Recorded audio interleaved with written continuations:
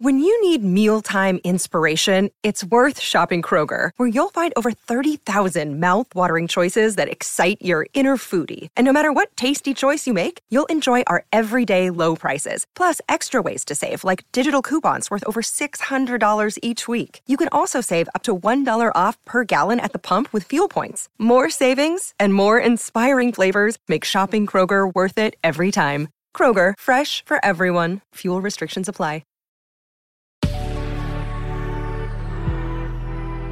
Good risings. I'm Liz Earnshaw, and this is Hash It Out.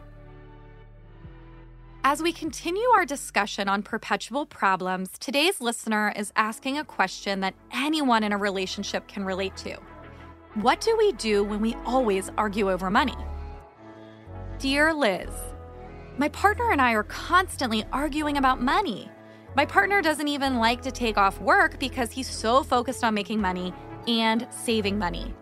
I, on the other hand, feel completely comfortable taking financial risks and having fun and relaxing by using our money. I don't know what to do anymore. He just wants to save, and I get that, but we need to have fun too. Sex and money consistently rank as the top two things couples fight about, and this really makes a lot of sense. If you think about it, sex and money are two topics that many of us are conditioned to believe that we can't talk about. Both are considered somewhat taboo, at least in Western cultures.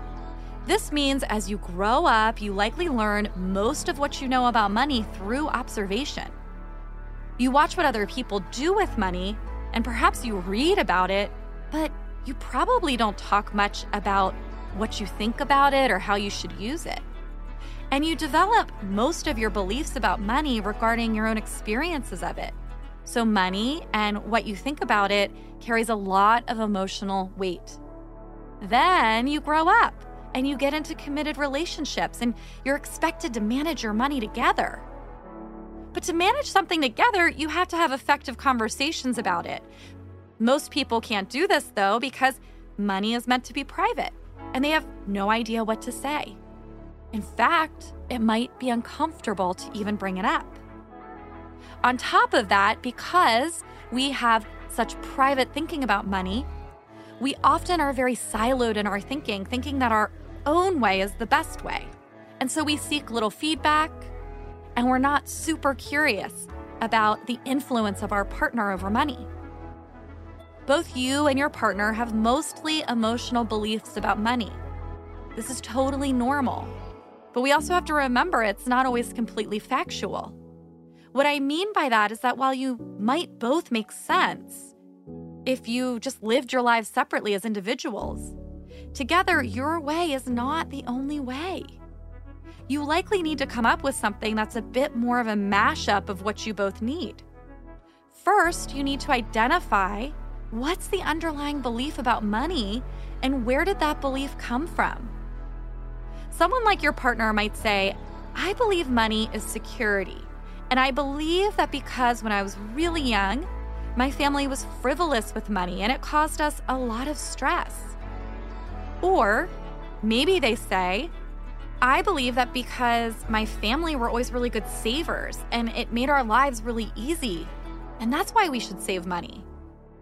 You might say, I believe that money is there to help us live good lives. And you might say that belief comes from your experience growing up because your parents took a lot of great vacations and used money for play, and everything worked out just fine. Plus, you were all happy. You have good memories. You might also say you believe that because when you were growing up, there was no money to play with, and you promised yourself then that as an adult, you would make enough money to have fun with. And now you have it, and you want to live out that dream. Another scenario is that maybe you had parents who were penny pinchers and you made yourself a promise that you would be different than they were. Likely, you've both made yourselves a lot of promises, likely unconscious, about what you do about money when you grew up. When you think about it this way, you can see you're both reasonable.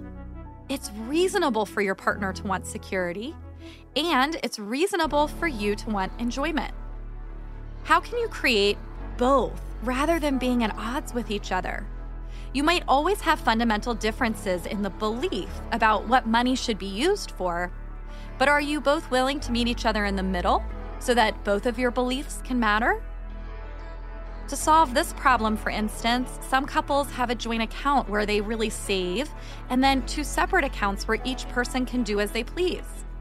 Perhaps your partner would use their individual account to save, and maybe you can use yours to play. This would meet both of your needs without having to change the other person.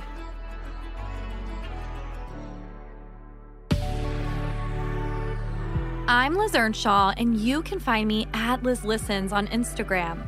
Thank you for listening to Good Risings. If you enjoy this podcast, please let us know by leaving a review. We love hearing from you. Until next time, love on your loved ones, and when that gets hard, tune in to me to hash it out.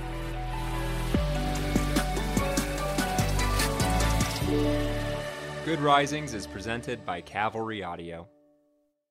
Say goodbye to your credit card rewards. Greedy corporate mega stores, led by Walmart and Target, are pushing for a law in Congress to take away your hard-earned cash back and travel points to line their pockets. The Durbin-Marshall credit card bill would enact harmful credit card routing mandates that would end credit card rewards as we know it. If you love your credit card rewards, tell your lawmakers, hands off my rewards. Tell them to oppose the Durbin-Marshall credit card bill.